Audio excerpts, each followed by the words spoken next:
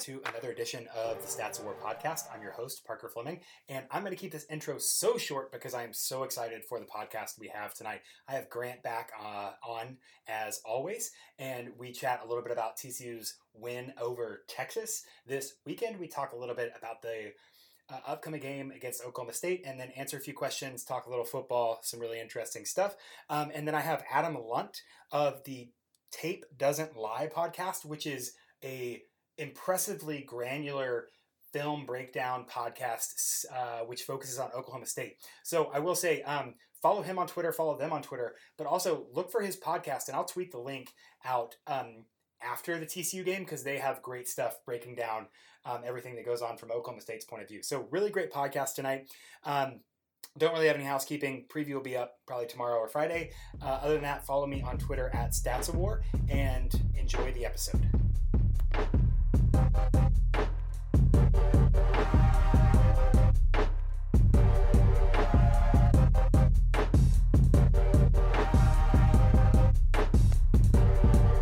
Grant, on Parker. Saturday in the first half, TCU rushed on early downs 65.5% of the time and scored 13 points. In the second half, they brought that down to 52.17 rush rate on early downs and scored 24 points. So I have one question for you to start this podcast off. Where is your established the run god, Grant? Where is he gone? You know, from what Parker, I don't know if you remember how that game went or not, but TCU's last touchdown came on a running play. So checkmate. I can't argue with that.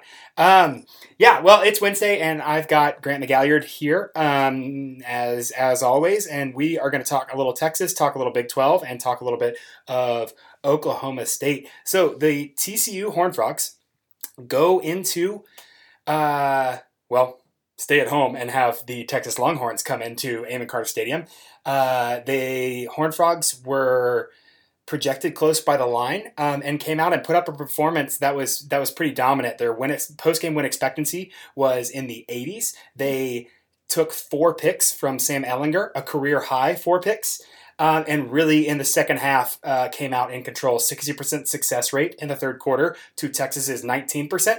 And that was really the game right there. So a pretty dominant second half for TCU, a win that really reignited the fan base and also kind of gave hope for a bowl that potentially wasn't there going into this week. So Grant, would love to hear your thoughts about this game. I know we've texted and talked a little bit. There's a lot to break down. Tell me about it.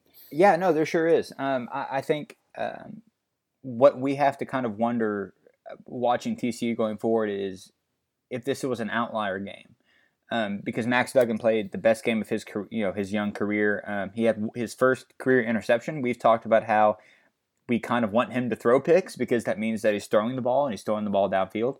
He underthrew a wide open Jalen Reagor, which to me means that the play call was good and Duggan just underthrew it. He corrected himself by, again, hitting Tay Barber, hitting Pro Wells, hitting Reagor again.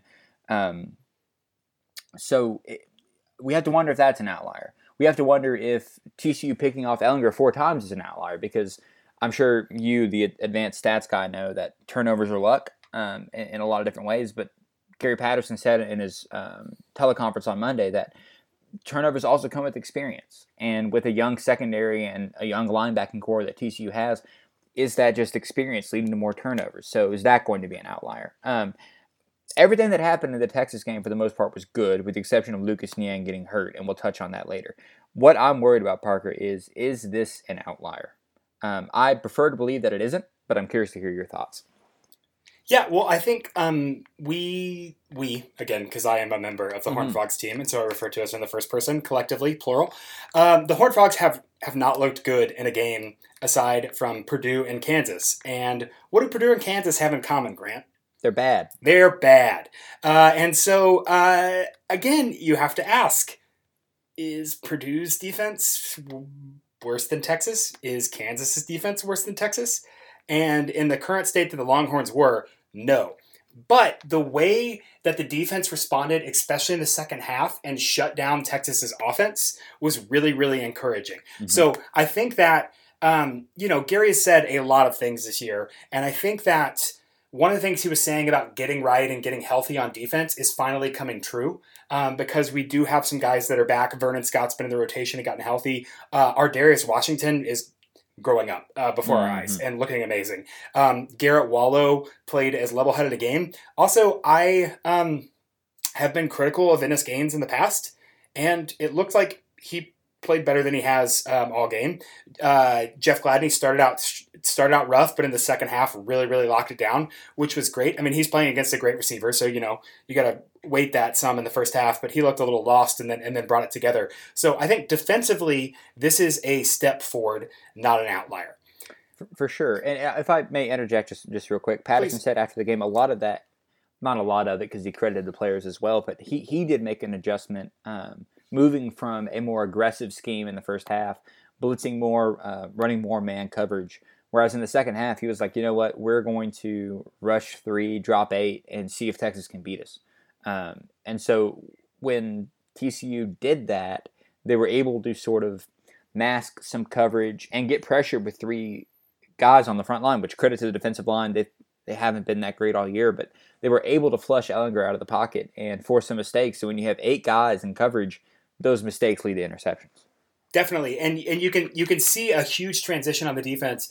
In the second quarter, there was the running back touchdown. I think it was Keontae Ingram, where he was just wide open. It was complete blown assignment. You saw the safety creep up and kind of double down on Colin Johnson going inside. The linebacker was frozen in the middle of the field, didn't even have a chance to recover, and that was aggressive, and Texas made them pay for it. And so you saw in the second half, Gary said that's not happening again, and that definitely didn't happen again. And Patterson talked about that play specifically. He said, basically if you watch pre-snap, they just switched Ingram to the other side of the backfield, and no one called it out.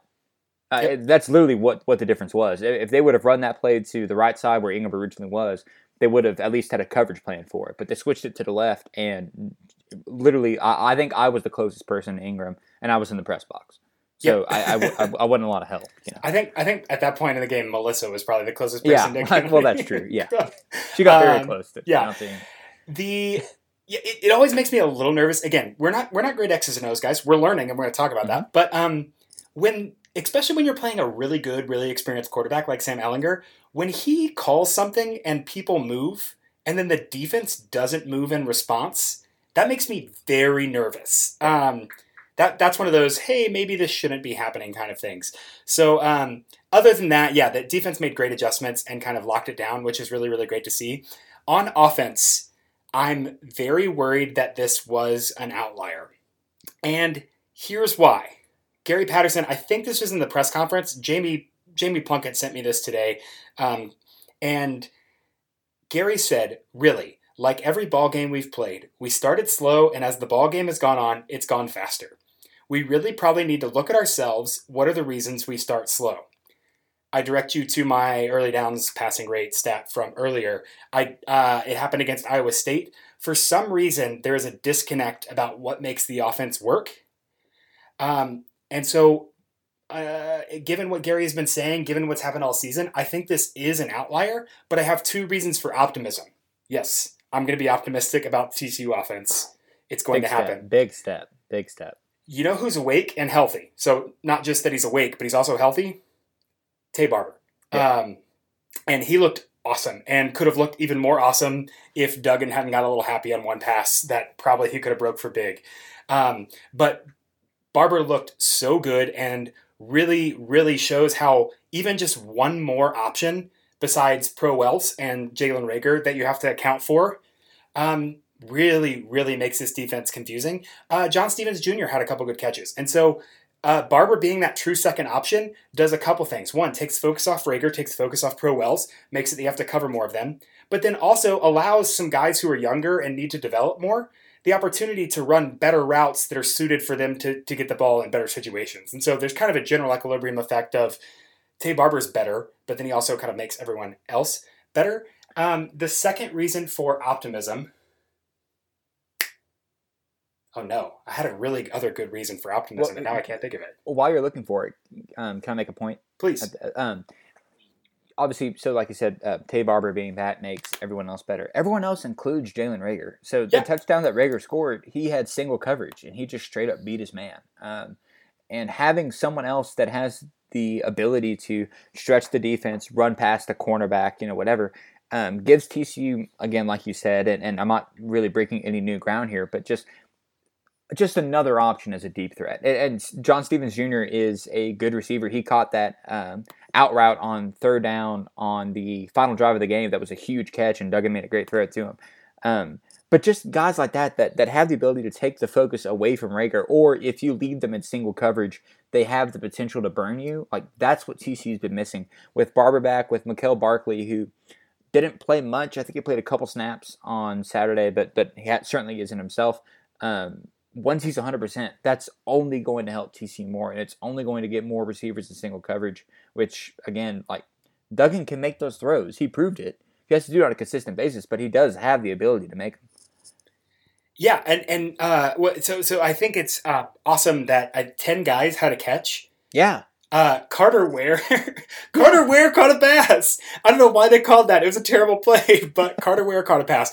They were really throwing the ball around, which was great. Another interesting thing, which is going to segue into my next option. Grant, do you know what Darius Anderson's longest run on Saturday was? Man, I don't know, like 11 yards? 6 yards. Do you know what Shewa Olana-Lua's longest run was on Saturday? 10? 8 yards. Wow. Yeah. Max Duggan had a long of 14. He ran for 13 carries for 72 yards and was really, really effective. And so that brings me to my second reason for optimism. A lot of post-game conversation Gary was talking a little bit about Max Duggan kind of growing up and coming to his own. I disagree with that. I think you schemed better and you got better results. But I wonder if it's not also a cause for optimism to think that Gary saw Duggan thrive when Sonny was handed the reins a little bit more.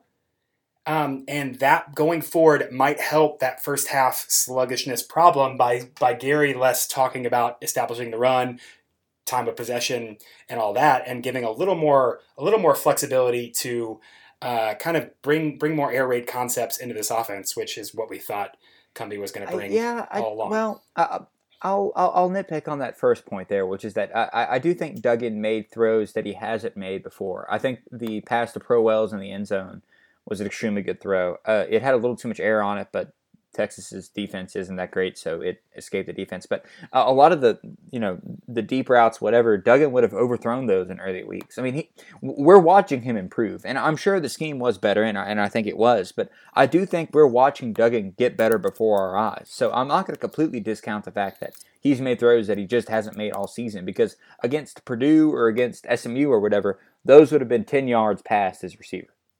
Definitely, and there's the whole fastball changeup thing, and it's definitely two things happening at once, where he's being given the opportunity to make smarter throws. Again, last week against Kansas State, we were complaining about only screen passes and only 30 yards down the field. We saw a lot of intermediate drive. Yep. How beautiful was that into the second half drive? Where we were because Texas was sitting back in prevent. They were running 3 and then a line of 4, and we just had basically hitches and crosses underneath that second line of defenders. So beautiful. And Duggan, I went back and watched, and there's a couple times where I'm saying, if I'm watching film, I'd probably throw it to the other guy on the side of the field.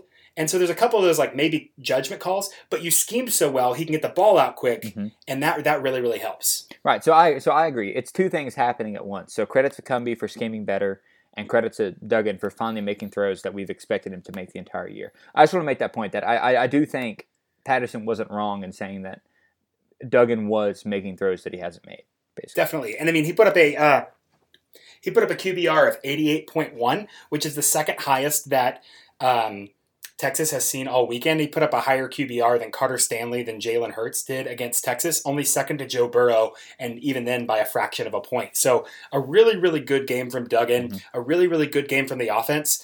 And even though it felt like the rushing game was a little underwhelming, still 162 yards, got what you needed. And so that was encouraging as well. So as far as your question about is this an outlier, I think until we see this happen twice it is, which again, definition of an outlier, but there are reasons for optimism for sure.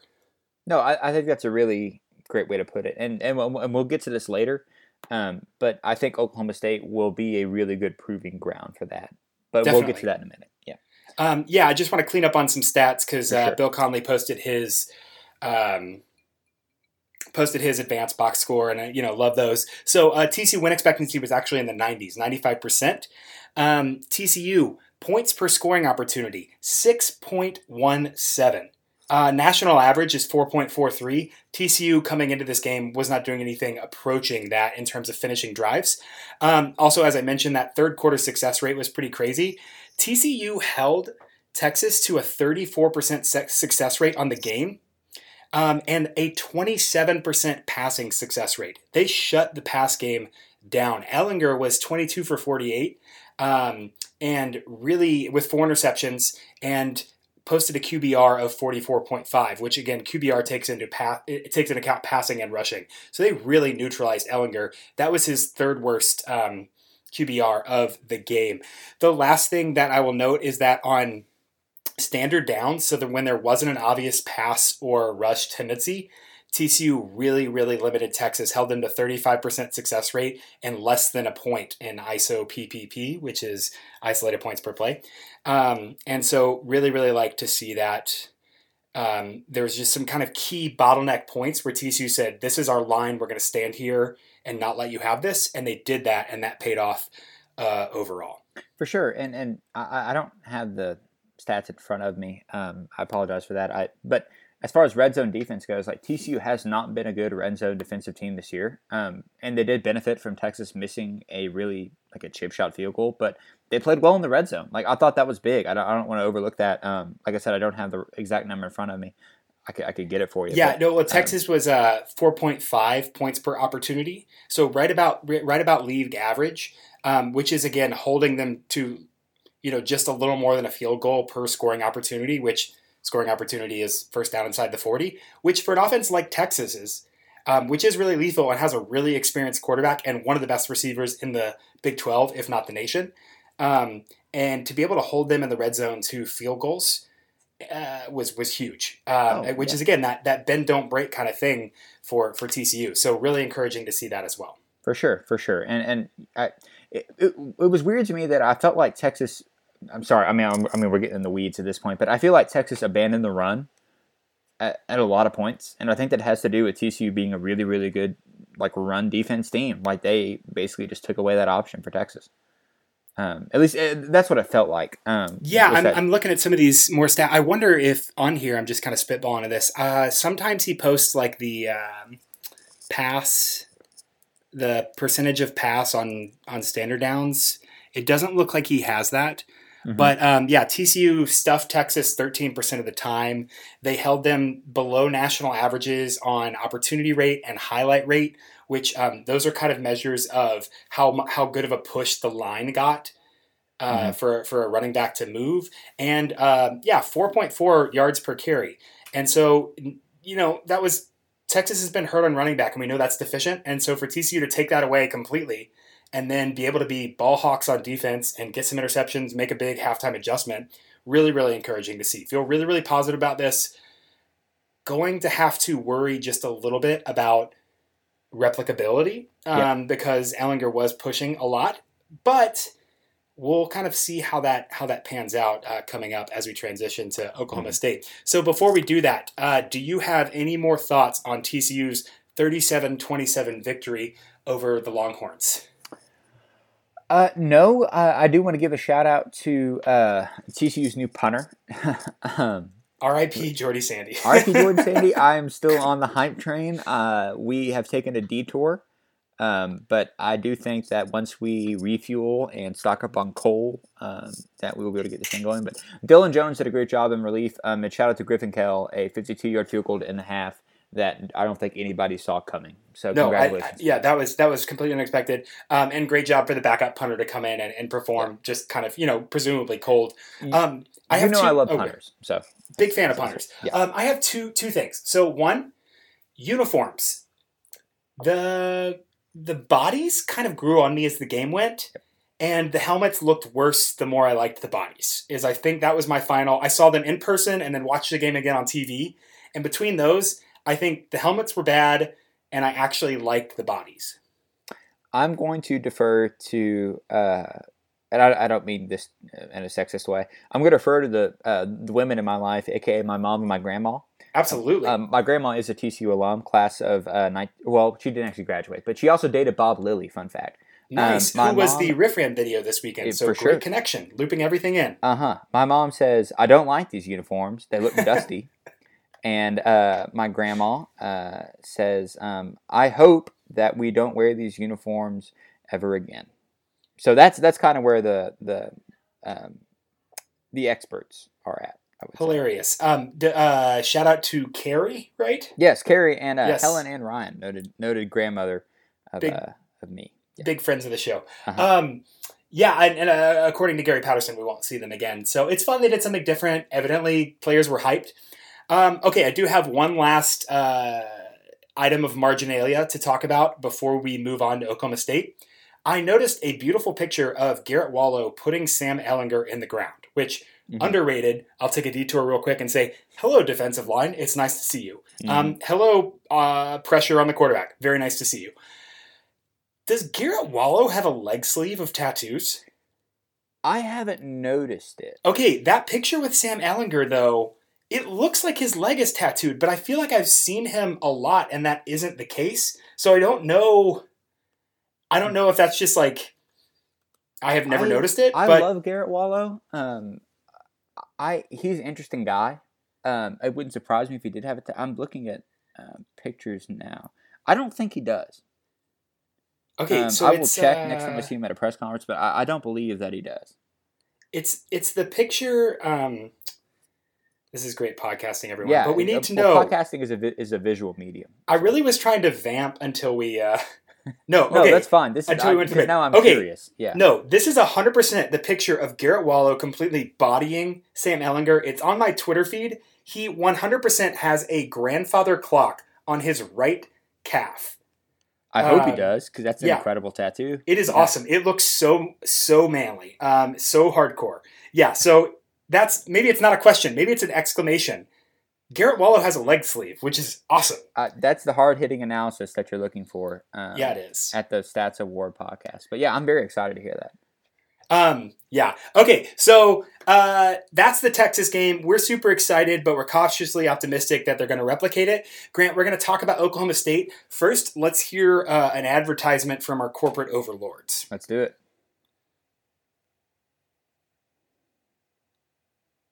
And we're back. Go buy a mattress or listen to another podcast as you have preferably the Shutdown Fullcast, the internet's only college football podcast. Do not encourage those guys. There's going to be a giant sinkhole in Jacksonville this weekend where they're doing their live podcast, and it's fine. It's God's wrath. I got so distracted there. Yeah, so let's talk about Oklahoma State. Oklahoma State comes in. I keep saying comes in, and I really don't mean it because I'm saying it the opposite way. But what I mean is Oklahoma State and TCU are going to play a football game, an American football game, in Stillwater, Oklahoma. Oklahoma is a state in the middle of the country.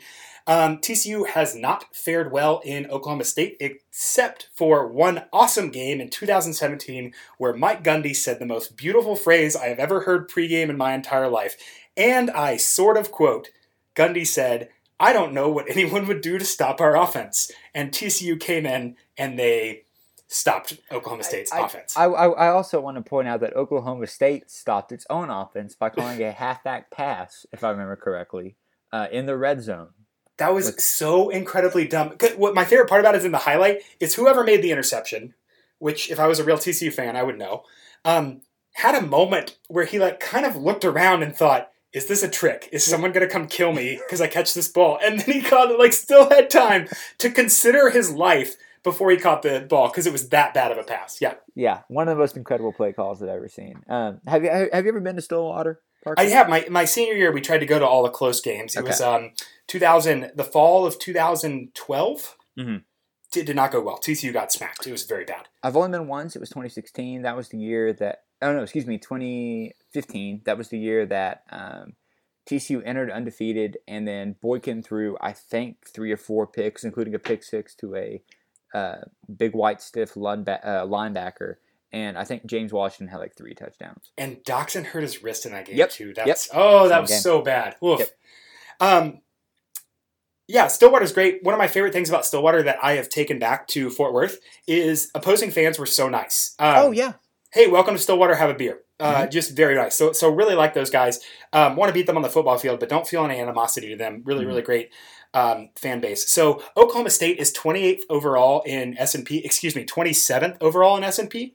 They're 10th in offense, 55th on defense, whereas TCU is now 28th in overall, 37th on offense, 30th on defense. The SP Plus prediction for this game is Oklahoma State by just under 3 points with a 56% win probability. I ran my own EPA-based numbers, a really, really naive model, and I actually have TCU by 4 with a 60% win probability. Granted, I went 2 and 3 last week, so don't listen to me, but I just want to throw those out in the ether that my numbers think that Oklahoma State's defense is so much worse than TCU's offense that's really going to be the deciding factor in the game. Yeah, and I completely agree. That's kind of what I had highlighted in looking at game notes, stuff like that. If they're especially bad against the pass, I mean, they're 117th in the country in passing yards allowed. They're 72nd in rushing defense. I know those are raw numbers, not necessarily opponent adjusted. And to be fair, they have played like Tulsa, which is a good G5 team. But it's a weird G5 team. It's also an extremely weird G5 team. Why Oklahoma State would ever play Tulsa, I'm not sure. I know it's only an hour away, but if you lose that game, like you're just losing Oklahoma, the state. But yeah, their defense just isn't very good. And it's funny because you and I talked before the season about my idiot prediction that Oklahoma State's secondary could potentially be very good when we did a unit preview. And they're just not. They just haven't lived up to expectations. They've only forced, I believe, 5 interceptions this season. Not that TCU's forced much more than that, but they just haven't challenged defenses that much. And as a result, I don't think they've given up fewer than, looking at their schedule right now, they haven't given up fewer than 14 points this year, and that was against McNeese. So against any reputable opponent, they've given up at least 20 points in every single game. Not great, Parker. Yeah, I do notice they did hold Kansas State weirdly to 13, I think. Oh yeah. But outside of that, I mean, they lost to Texas Tech 45-35. They let Baylor put up 45. They let Iowa State put up 27. And so yeah, they are points prone. They also let Oregon State, who has an admittedly very much improved offense, they let Oregon State put up 36. So my EPA numbers, again, for those of you listening at home, I'm becoming a proselytizer, but EPA, expected points added, just says based on down, distance, and adjusted yard line, what do we expect to happen versus what you actually did? So positive value means you improved your expected points. So for defenses, negative expected points is better because you're limiting the value that your opponent adds. Oklahoma State I have as dead last in EPA. On early downs, they are allowing 0.116, so over a tenth of a point of value on average. A little bit better on the run, but pretty bad on the pass. They're allowing 0.265 expected points added per pass. So yes, our conversation about their defensive backs feels a little bit obsolete, you might say. Yeah, and so I completely that's my fault for misreading that Kansas State stat. But yeah, they just simply haven't stopped teams. And it's been weird because they've also like you said, beat Kansas State 26-13. They beat Iowa State, number 23, last week, 34-27. They can beat. It's so weird. They could beat slower teams at their game, but they can't beat Tech or Baylor that run up-tempo offenses at their game. It's very hard to get a read on Oklahoma State, I feel like. Some might say that this should induce TCU to run more tempo and not worry about time of possession. Well, listen, Parker, I mean, that's just a wild thought. I know. Look, my radical conspiracy theories aren't helping anyone. I understand. No, but you're completely right. Duggan should be able to throw the ball against this defensive backfield. Even if TCU does want to run the ball, Oklahoma State does not have a good run defense. Yep. They should be able to score points. They definitely do. And I think scheme will go to a lot of that. But let's flip to the other side of the ball, because I do want to talk about Oklahoma State's offense. I've been trying to break down offensive tendencies. And so I'm just looking at kind of situational passing down versus standard down and different areas of the field.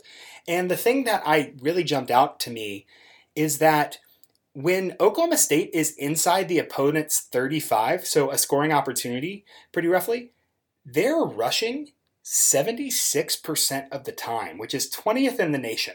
Wow. And they're averaging an EPA of 0.14 on those plays, which is 35th in the nation, a 53% success rate, which is 19th in the nation.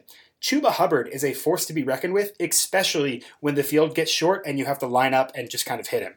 And so I'm very interested to see that matchup versus a defensive line for TCU that has been a little underwhelming, but improving, and a volatile linebacking core where you have Garrett Wallow, but then you kind of had the revolving door trying to fill that second position.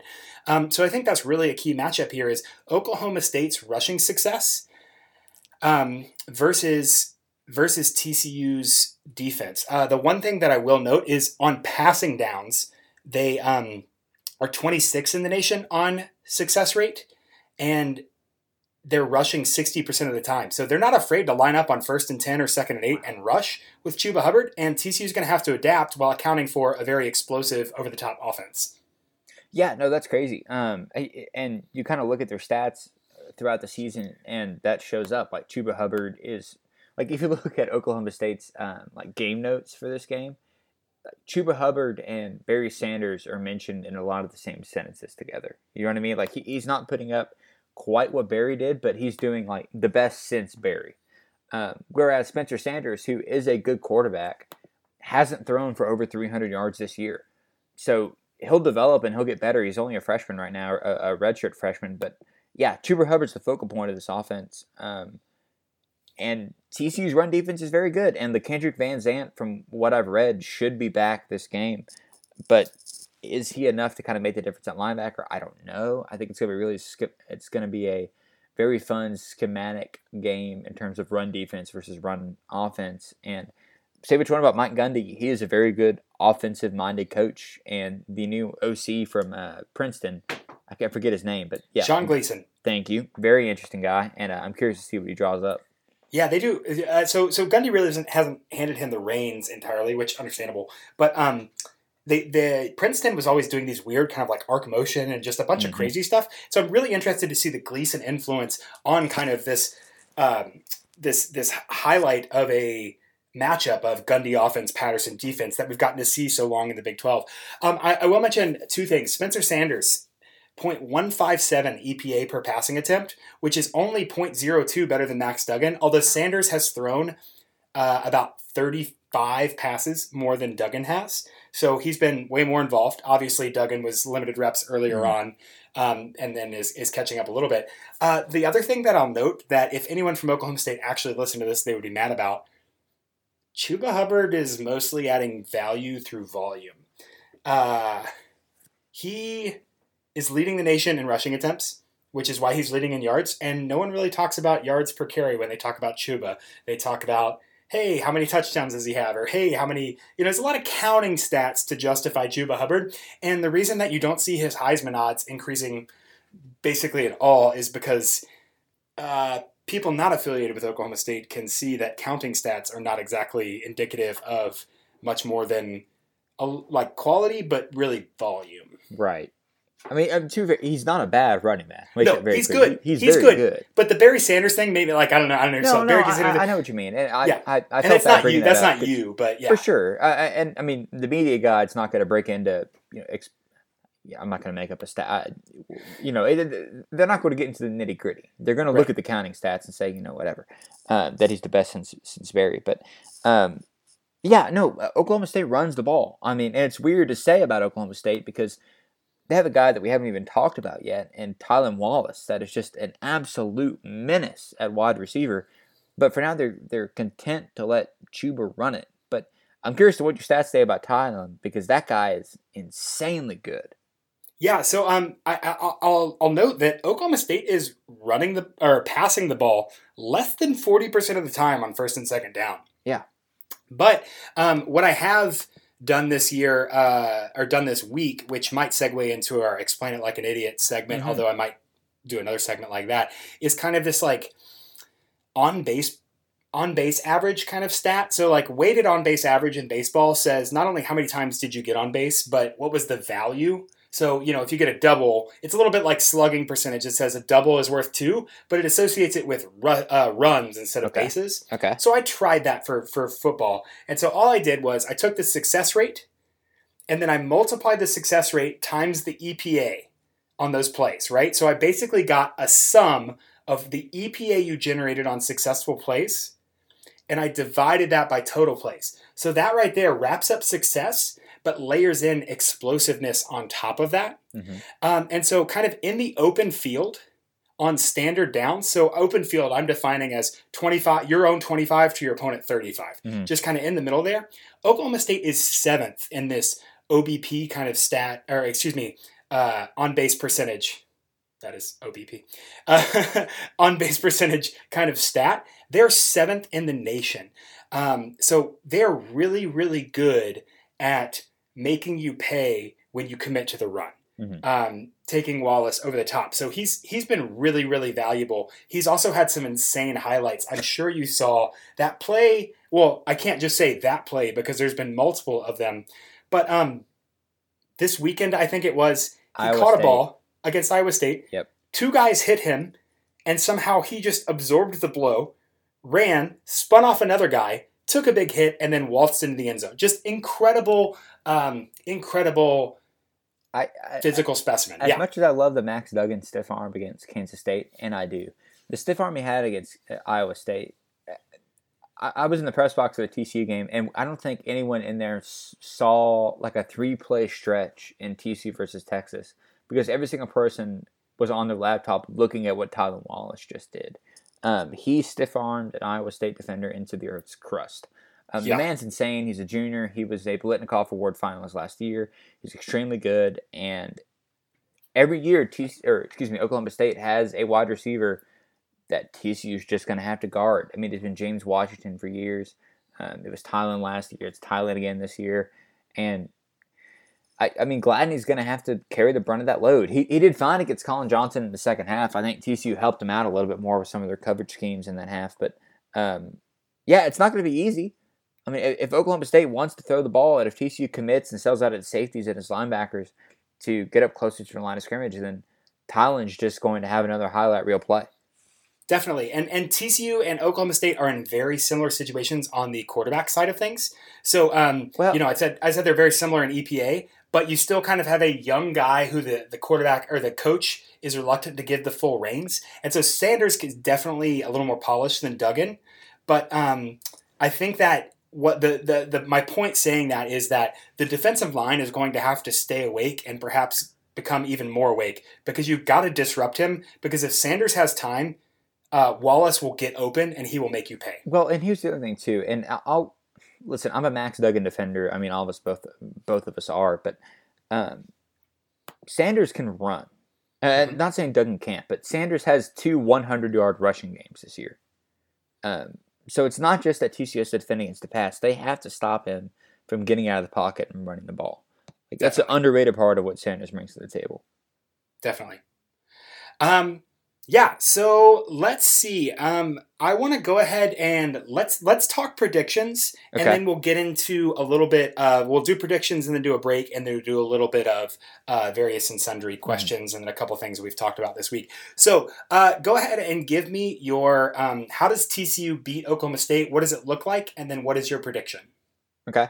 I think they're going to be one and the same. I do have TCU winning this game, although I wouldn't necessarily say I'm more than about 60% confident in that. But I think TCU is going to embrace what they did against Texas in the second half on offense. So by that I mean throwing the ball around, getting receivers involved. I think Barkley, if he's healthy, is going to play more of a role. Barber's going to play more of a role, and with that they're going to spread out sort of a weak secondary for Oklahoma State.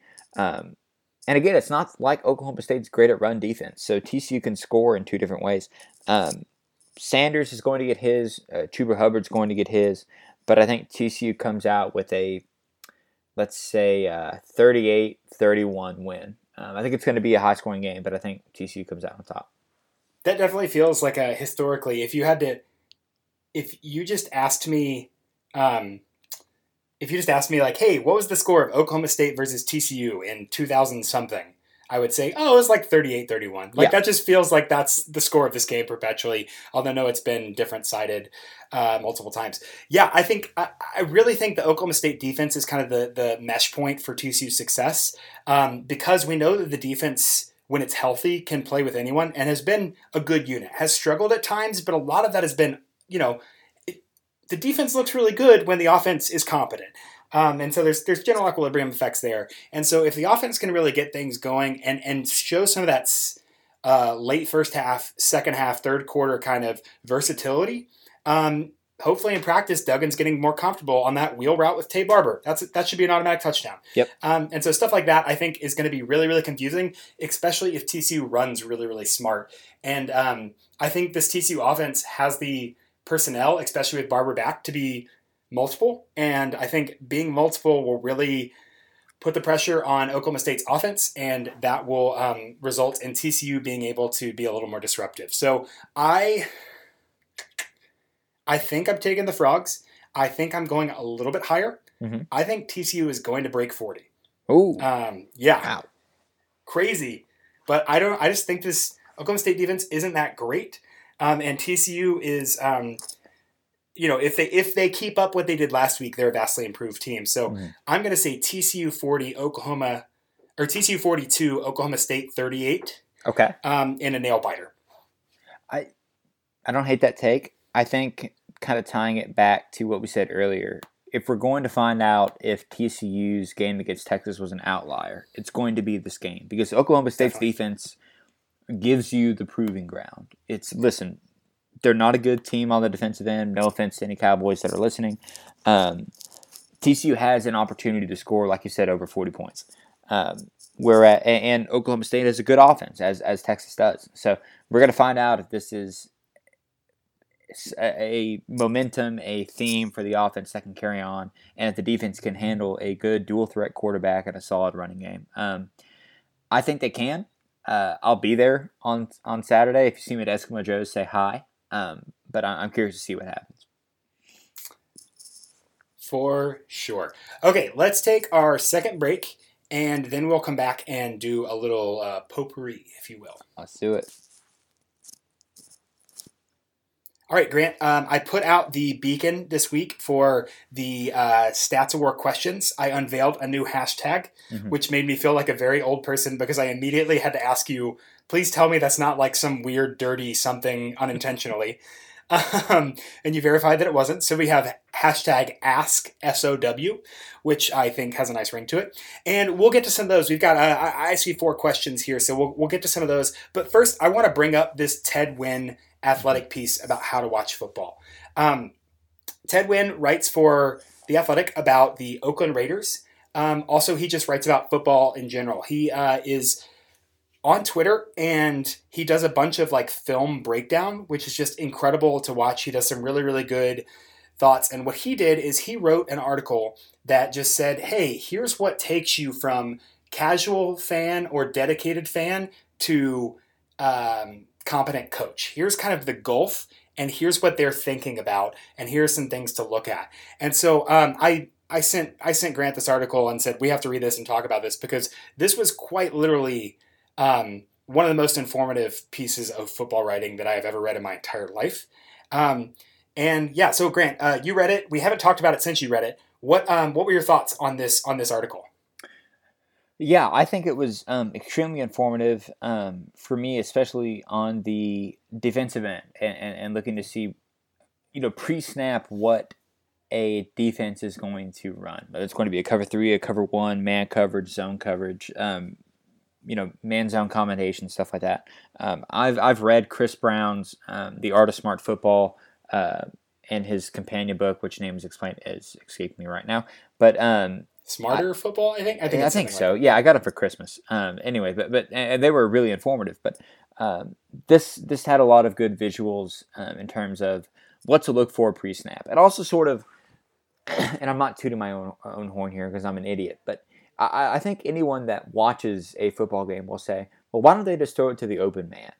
And I think this article gives a good perspective on saying, if you want to find where you think the open man is going to be, watch where the grass is.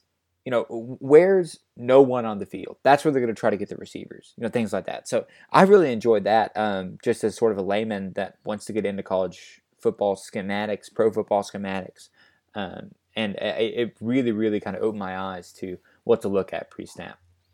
Definitely. Yeah, I went back this morning and rewatched some of TCU Texas. Just, it's nice to, again, you're thinking about some of those things, but it's nice to kind of have that fixed point in your mind of look for the grass, and then you see how the play develops, which is really, really nice. Also has some really good clarification on, is this play action or an RPO? And so that was pretty great as well, because you just have, hey, I don't 100% know what they're calling. What are some good things to look for? So really, really, really like that. All right, let's knock out some questions, and then we'll hop off because I've got a guest here in 10 minutes. So the first question that we have is from our friend Will Taylor, who says, can data and stats show how losing Lucas Niang might hurt the TCU offense going forward? It's a great question.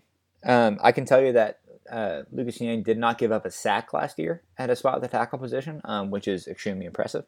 I don't have that stat for this year. TCU hasn't updated it, but you're the stats guy, you're the data guy. I do know that he is a very, very good right tackle. Obviously, a highly projected draft pick for the NFL.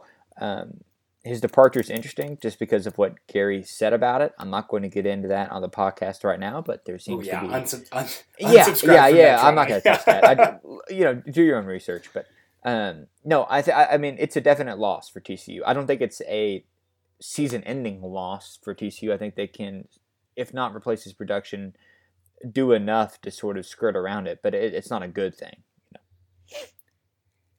Yeah, TCU's offense, I don't have this right up in front of me, and that's okay. TCU's offense has been, in the top third nationally in stuff rate and highlight rate and some of those offensive line stats, and they've had some struggles. I highlighted on Twitter today a play where it just looked like the offensive line wasn't talking to each other, and Duggan got sacked as a result. I think we'll expect some of those growing pains, but also I'll highlight there was a couple plays where Niang looked like he was hurt and looked like he was coming up a little short. And so it's, who knows how long he's been playing with something nagging.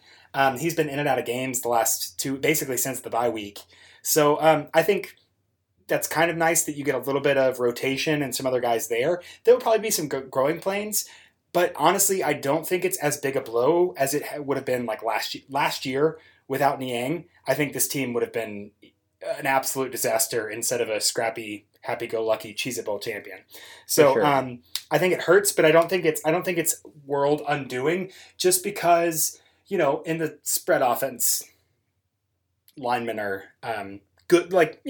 Linemen are fairly interchangeable as long as they're competent. Right. And so an excellent lineman will help with the pass protection, but also TCU has experience. Otherwise, their line's pretty deep this year. So it's sad, and we wish Lucas well and hope he gets drafted highly and carries out the TCU name. But also, I don't think it's as big a deal as it would have been last year. It sucks. But, no, completely agree. Wish Lucas all the best. I think this is just a good opportunity for more linemen to get experience. But I hope he has a long and successful NFL career, because TCU has a long history of putting linemen in the NFL. So hope he continues that, and wish the best for him. Definitely. All right, next question. Chris Palmara asks, what changed in the stats week over week that led us to the win over UT? You have my answer. The second half, we rushed smarter. We passed on early downs more. We increased our expected value on plays. We also schemed a lot better in the passing game. So that's not stats, but we ran more intermediate routes. To be charitable, we could say Tay Barber was healthy, and that kind of freed up our scheme that we could do a little bit more multiple routes. I think that also just maybe Gary let Sonny have the reins a little bit more. But I think the passing game is really the difference there. Also, big raw stat, 3 interceptions. TCU had not forced a turnover since the SMU game heading into Texas. So 4 interceptions in the game, 3 in the second half. That was also a big difference. For sure. All right, third out of 4 questions. The third question is, I think we are seeing more offenses utilize pre-snap movement, aka motion and reset. Why don't more teams use this with pace to get better matchups? That's from Daniel Duncan. The reason I ask that, because it's not really a question that I think I can answer, I just want to point out, Texas had a very interesting strategy in the first half of the game where they came out in bunch and then spread out and then ran a play, which really, really cripples perhaps Gary Patterson's best attribute, which is his play calling. Patterson talked about that in the post-game press conference. He said every time they came out in bunch, it was tough to match that with a play call. Yep.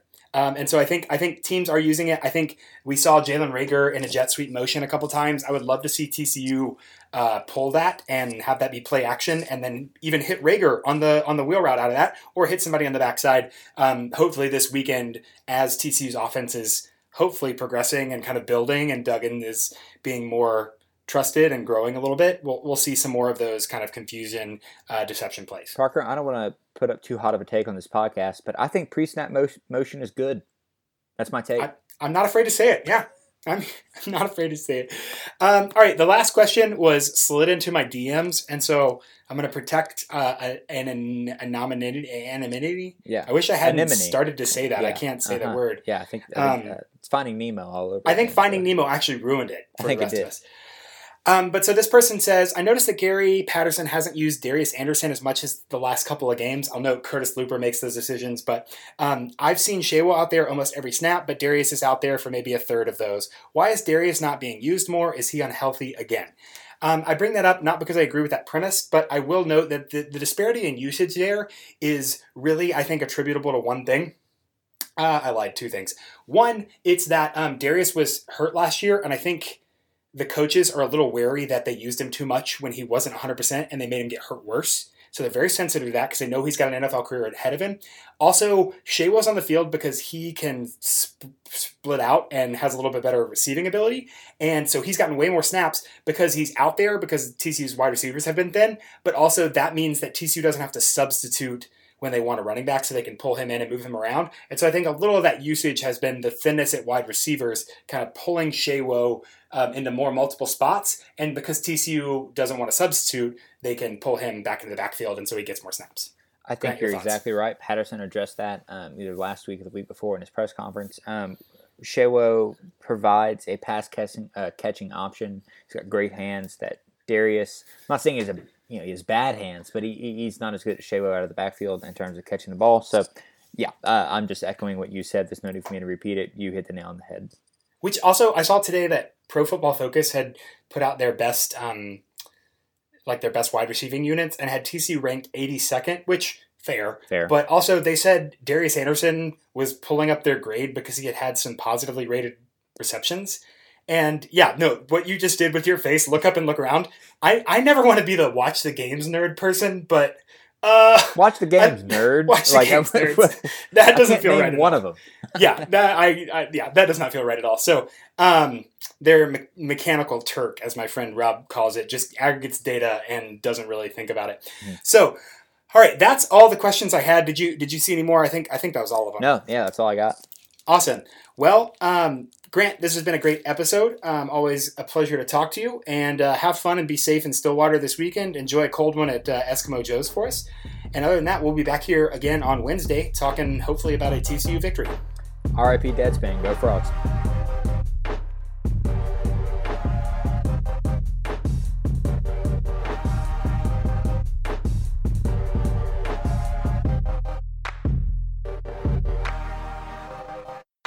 I'm here now with Adam Lunt of Tape Doesn't Lie podcast, which is an Oklahoma State podcast that focuses on film and breaking down kind of granular some of the trends and patterns they see in games every weekend. So really, really great stuff to listen to over there. Really happy to have Adam here tonight. Adam, how are you?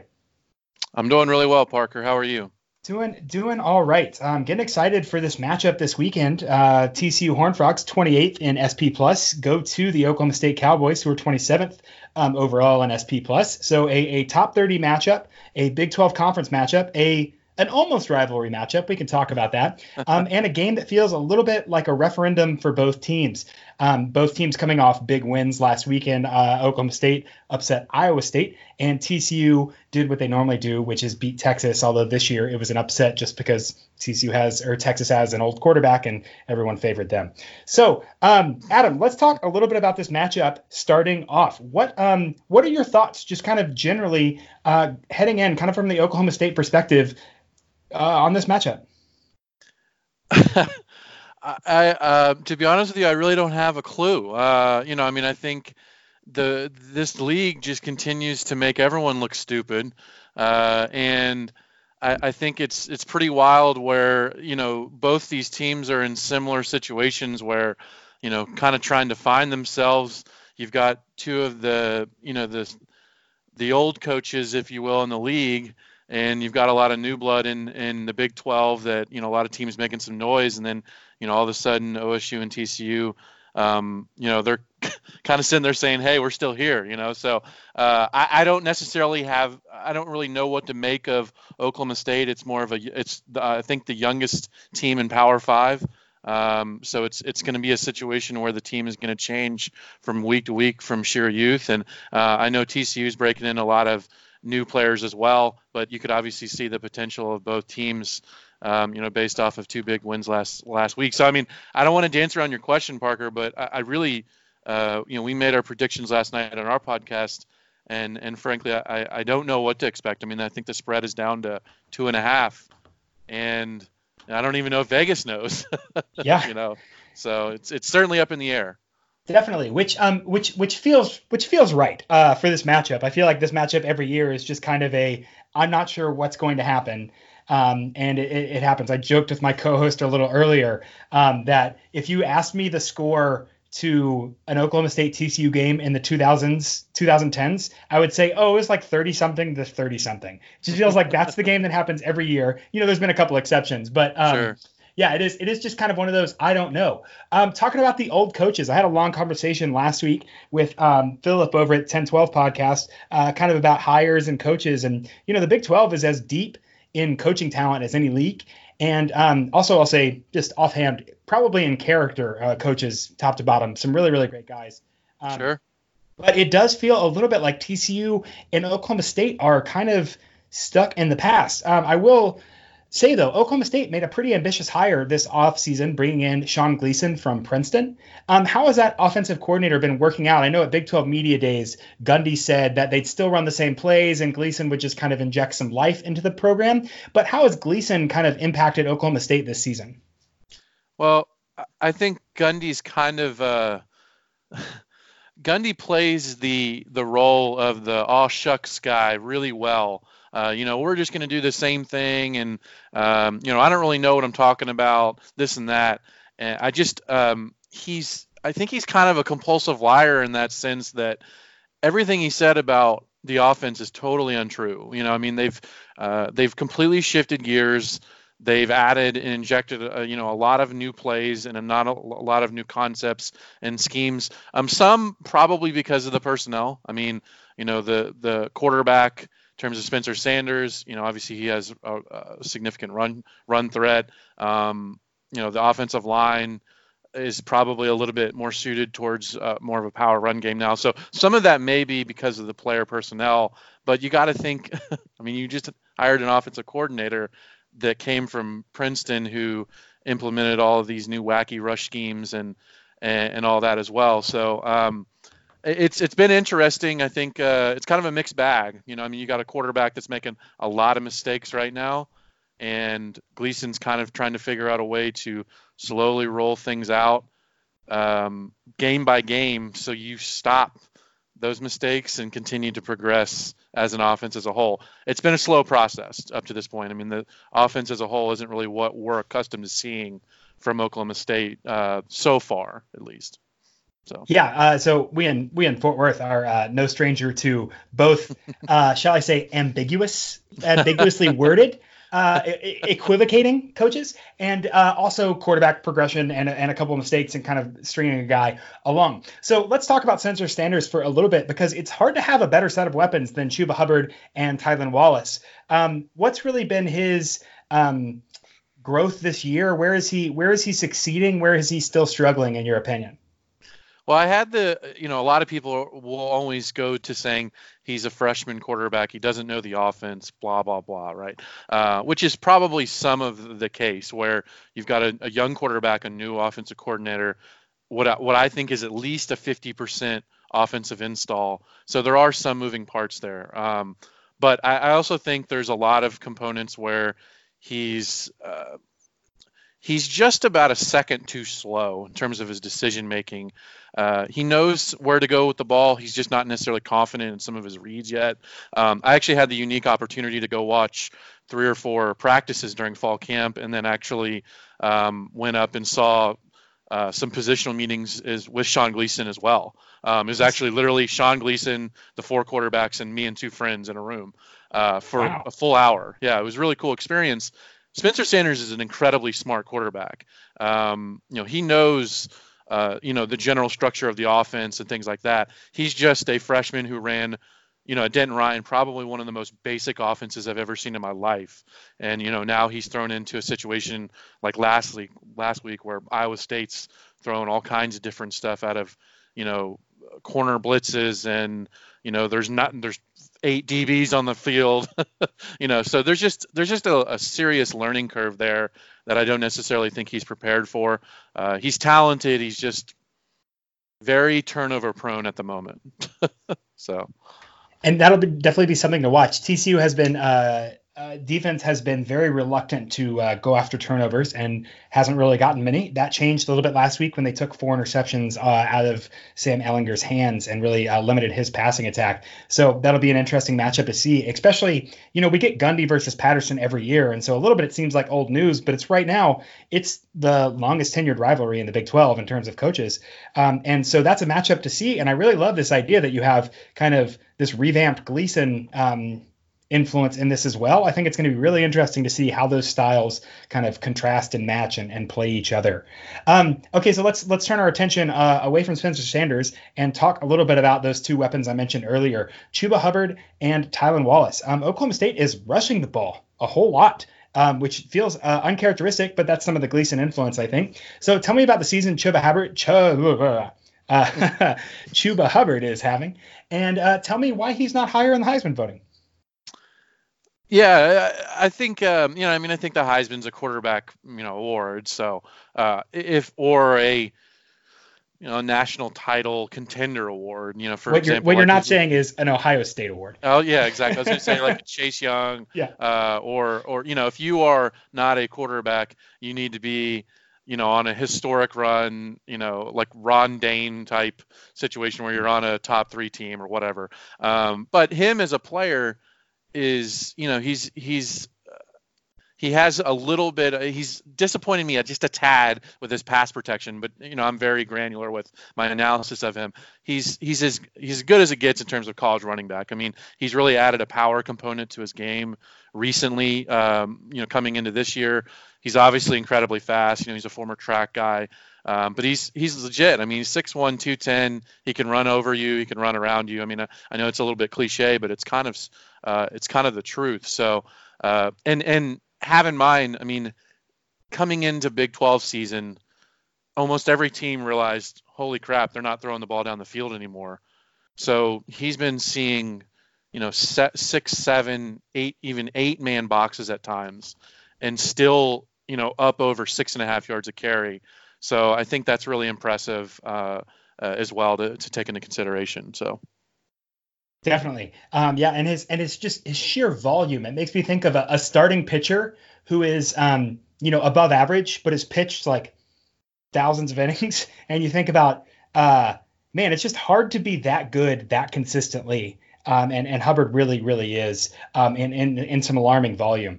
Okay. Tylan Wallace, man, first off, how about that highlight against Iowa State? And I say that highlight, but there's a couple, but you know which one I'm talking about. Sure. he's Of having course. another great season in Oklahoma State and is potentially benefiting from this rushing attack, freeing him up a little bit. Well, it's a mixed bag. And I would mention Tylan Wallace, Fort Worth, Texas native, by the way. Yeah. Local kid. And, I think teams are really, so they're rolling coverage over top of him. And one thing that makes his production even more impressive is the fact that we really haven't even made an attempt to find a second weapon in the passing game, which is really handcuffing the offense, to be honest with you. So teams are coming in and they're basically bracketing him pretty much on every single down. So the fact that he's getting loose on some of these wide receiver screens, the yards after catch he's finding is really where a lot of his yards are coming from, because frankly, the balls down the field aren't there because everyone is rolling coverage to him where, you've got a safety over the top. So, obviously everyone saw his ability to be physical after the catch. The stiff arm was pretty cool. We were talking about it last night about, I'm kind of a Florida State fan too. I don't know if you remember the Greg Jones, shiver or whatever, where he basically took the guy's helmet off. It wasn't that vicious, but it reminded me of that play. I'm like, when was the last play I saw a play that was so disrespectful, from that stiff arm? So he's a tremendous player, especially at his size. It's very impressive. And also too, the fact that we have other receivers. Spencer has just not dialed in with them, and it puts even more pressure on Wallace to go out and compete. So I think that's even more so impressive in that aspect. So Definitely, and I hate to keep drawing the same parallels, but I mean TCU with Jalen Reagor, a very similar story. Just hard to get a guy going when you don't have kind of depth on the other sides. And I've cried a little. I've cried a little bit for Jalen Reagor. I'm the president of the Jalen Reagor fan club, I think. And the funny thing is I have a few circles of friends with Sonny Cumby in it, and I've seen him at like a few kids' birthday parties, and I always wanted to go up to him and be like, why can't you get Jalen Reagor the ball more? But I never did. Why can't you give Jalen Reagor the ball on different plays instead of running the jet end sweep 2 times in a row and getting him killed the second time? Anyway, neither here nor there. Maybe a little here. But okay, so the other thing I want to talk about with Oklahoma State is I was looking at your Twitter feed, and there were just some great diagrams about the weird defenses that Oklahoma State used to mess around with Iowa State. So Iowa State, a very potent offense, Brock Purdy, especially in October, or Brocktober, as some people say. But yeah, he's hard to deal with, and they have a pretty high functioning offense. And Oklahoma State's 50th SP plus defense, which is on the lower end of the Power 5, if you kind of think about 1 to 65 scale. Sure. But what were they able to do that was so disruptive? What were they able to do to kind of get Purdy, limit him in terms of being able to get themselves in a position to win the game? Well, me and my co-hosts were talking about this last night about how I think TCU and I think K-State are the only teams left still running a 4-man front defense. And, old Gary P still holding in there, cranking out, quality defense. OSU is not one of those teams. Jim Knowles, the defense coordinator, historically, for 25 years of his coaching career, has been a 4-2 coach, and making the shift to this 3-man, kind of this 3-3-3 look that has taken over not only the Big 12, but it's saturating the SEC now and all kinds of different areas. I really think Jim Knowles had to get used to this scheme just as much as all the players did. And every single week it's been a little bit something different. Something's been a little bit more effective than others. It's been really inconsistent. And I think, last 2 or 3 weeks, you can kind of see Knowles really starting to settle in because coming into this season, Jim Knowles was called the Blitz King because he was just so outrageously aggressive. And last year it really burned him because, tried to come in and do what he did at Duke and it didn't work. And then, the first 6 games of this year, he basically abandoned the blitz altogether. They blitzed twice against Texas, 2 out of like 80 plays against Texas. So, wow. Which is unheard of. And I think, and then against Baylor, it was 30% pressure rate, which on our podcast, we track pressure rate, which is basically bringing 5 or more players on a pressure. Awesome. 30% against Baylor and 40% against Iowa State. So I think what you're seeing is that a defense, not only the players but also the coach, is kind of settling into the scheme and getting more comfortable. We were terrified of Brock Purdy coming into that game, in terms of, I think, everyone, especially the Oklahoma State fan base, and to kind of see that progression and be able to force him into that many tough throws was really impressive. And we're just hopeful that it's a trend and not, kind of a flash in the pan game. So definitely. Yeah. And one thing I love about Knowles is, I mean, like after last season, he just kind of said, "Hey, yeah, that did not go well, and I've got to change." And you really respect a guy in a position like that saying, "No, something's got to be different," and then employing some of those different things. I love that pressure rate stat. I love those kind of like wonkery, a little bit of like what matters, and let's find something kind of under the grain or off the beaten path, because that's a really interesting stat. I was just talking with someone today on Twitter about how like using sacks as a measure of defense performance is just not great, because it's largely controlled by the quarterback and there's so much else going on. So that pressure rate kind of says, hey, how successful were they when they did something like this? So sure. Yeah. Very, very cool. Okay, so I want to kind of flip all of those questions, but a little simpler to you from the Oklahoma State side. What do you see as the threat and the limitation of TCU's offense facing Oklahoma State's defense? Well, I mean, I think it's hard to not start with the quarterback. I mean, I think first and foremost, it's Dugan. It's not Duggan, right? No, opposite. It's Duggan. Damn it! I've been wrong the whole time. It's so confusing. I don't understand it, and it took me probably a month this spring to figure it out. Yeah. So we've been talking Big 12 quarterbacks for like 8 or 9 months now, and I've been saying Dugan the whole time, and I've been making fun of my podcast host because he's been saying Duggan, and he's been right the whole time. So starting with him, I mean, just super efficient game against Texas. Now Texas is reeling on defense, but still against any type of Power 5 opponent, to be able to go out there and with that type of performance, and then not just throwing the ball, but he can run, and I think that's certainly something that you have to be prepared for. I think honestly the most impressive, I know we talked about turnovers, and OSU's had a ton of issues with turnovers, but the fact that he's only had 1 interception the entire year is super impressive. Now I'm assuming, I know TCU's kind of had a fumble problem to a certain extent. I don't know if some of those are from him or not. I haven't paid enough attention, but he stands off the page, and Reagor torched us last year, which he, in my opinion, he should be torching everyone. Yes. Because he's that good. So, and I know that I already know there's a bunch of Turpin like 5'7" track stars that probably have 4 catches on the season that are poised to go off for 150 yards against OSU, that are just waiting in the wings, So in general, I think there's a lot to be concerned about coming into this game defensively.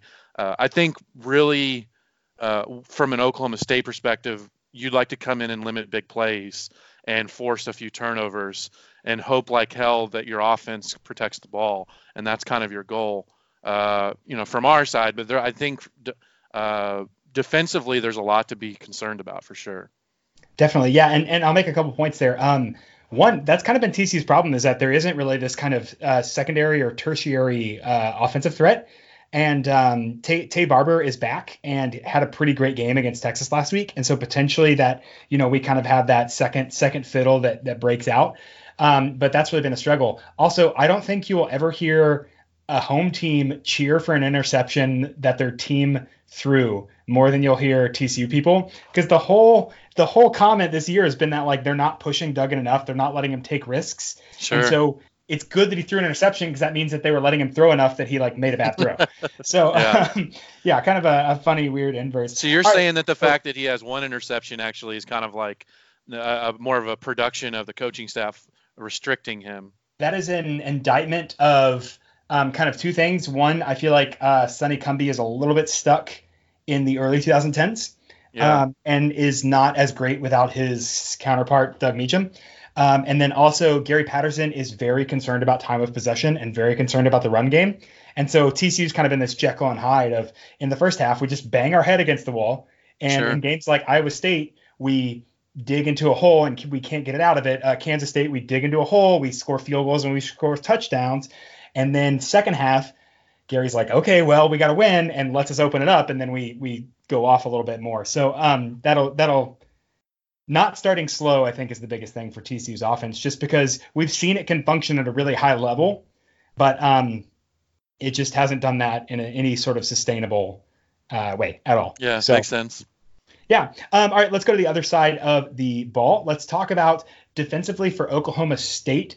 Offensively for Oklahoma State against this 4-2-5, against a very veteran secondary that has been a little flighty but looked pretty great against Texas.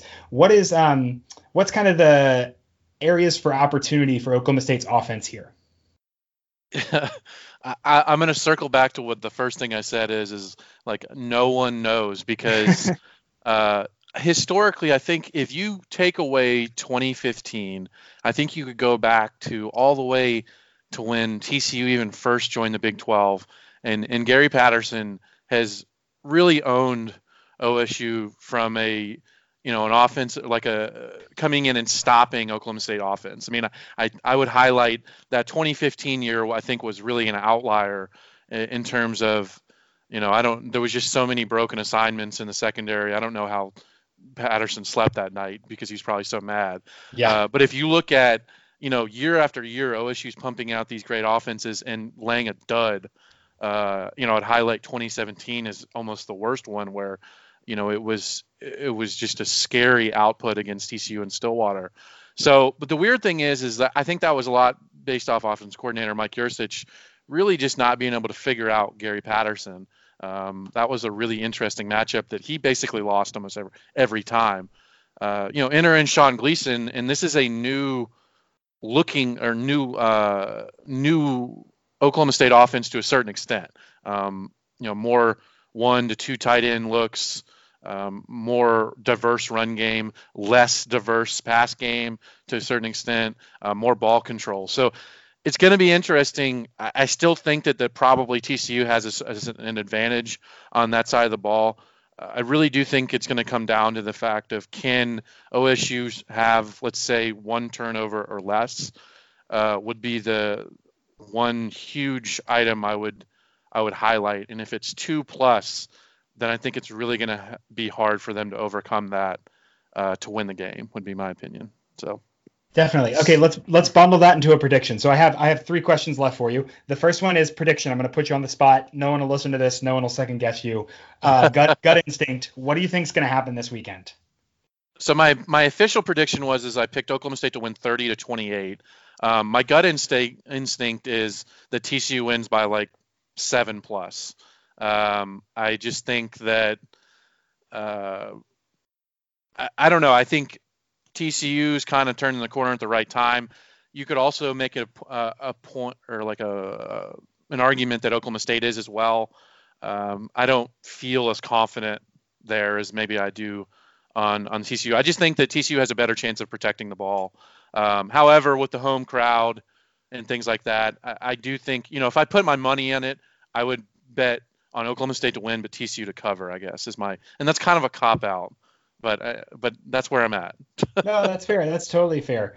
Yeah. And I think that would be very on brand for TCU to either get rocked by Iowa State and then beat the team that beat Iowa State the week before, or to have a great game against Texas and then come out and lose 50-0 against Oklahoma State. So either way, I can see that happening.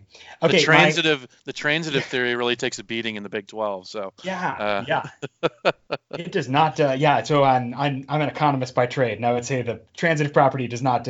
We don't satisfy transitivity. No. Okay, so two more questions. One, I put all my guests on the spot. Tell me your 4 playoff teams. Oh man, it could be who you think, or who's the most likely, or who's the most fun. Any of those answers. Well, Ohio State's going to walk through. That's a no-brainer.